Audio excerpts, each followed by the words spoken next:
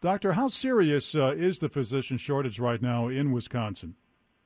Well, the physician shortage is significant, particularly in the areas of what we refer to as primary care.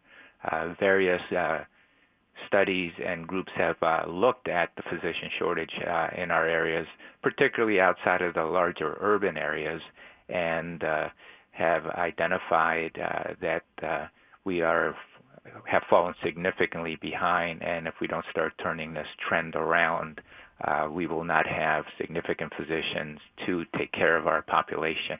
What are the contributing factors, Doctor? Are they numerous? There's numerous factors that contribute to physician shortage. Obviously, we have a growing population, an aging population. Physicians typically tend to go and practice in larger communities, and this in Wisconsin can lead to potential difficulties and shortages in areas that are what we consider underserved. In addition, many of our graduates are entering fields, so they're pursuing residency training and specializing in areas that fall outside of primary care, such as orthopedics and some of the surgical specialties, where some of our communities, particularly in our more rural parts of the state, really what we need is primary care physicians, so pediatricians, internal medicine, family medicine, obstetrics and gynecology, and psychiatry to a certain degree. So there's a movement, a pretty large movement towards specialty areas, which somewhat complicates the matter and dilutes the talent pool for primary care, huh? There is. Obviously, students, as they get exposed to different specialties in medicine, it is their choice as to what area specifically they would like to pursue.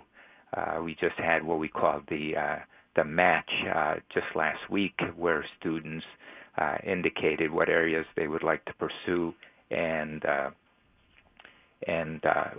what parts of the country. So if I look at the list, I'll just read you the top 10, for example. Internal medicine was number 1, pediatrics number 2, family medicine 3, emergency medicine, psychiatry, general surgery, obstetrics and gynecology, and anesthesiology. But then we have orthopedic surgery, radiology, otolaryngology. So these are areas that our students are pursuing, but really what we need to, what would help our population in Wisconsin the most would be primary care.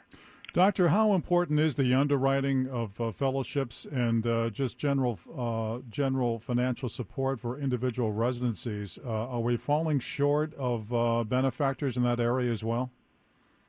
I'm not sure I understand your question. By benefactors, you're referring to? Or just general financial support for individual residencies. Are we falling short on people stepping up to help underwrite those areas? If you look at the country as a whole, we are creating more medical students. There's been a push from the various associations to increase the number of graduates. What has not increased, however, is the number of graduate positions, so residencies. So that has remained relatively flat. We're very proud that in Wisconsin, the medical college has recently started 3 residencies in areas that we feel are very necessary. So in Green Bay, we started a psychiatry residency.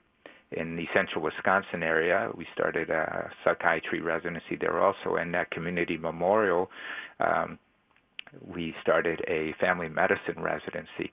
But what really will attract our graduates to stay locally is opportunities in residencies. It's not so much where you go to medical school. It's where you do your residency that really dictates to a greater degree where our graduates end up in practice.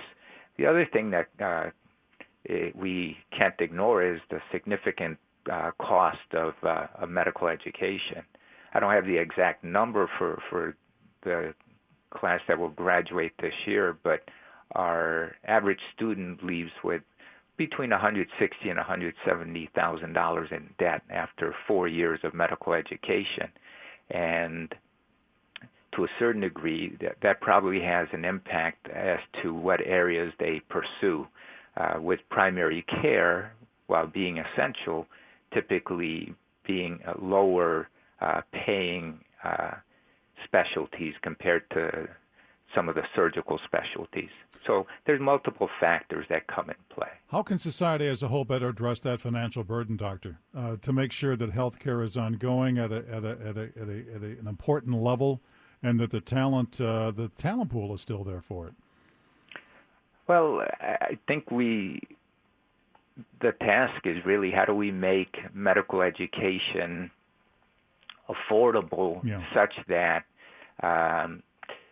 our graduates are not leaving with such debt that discourages them from pursuing certain areas.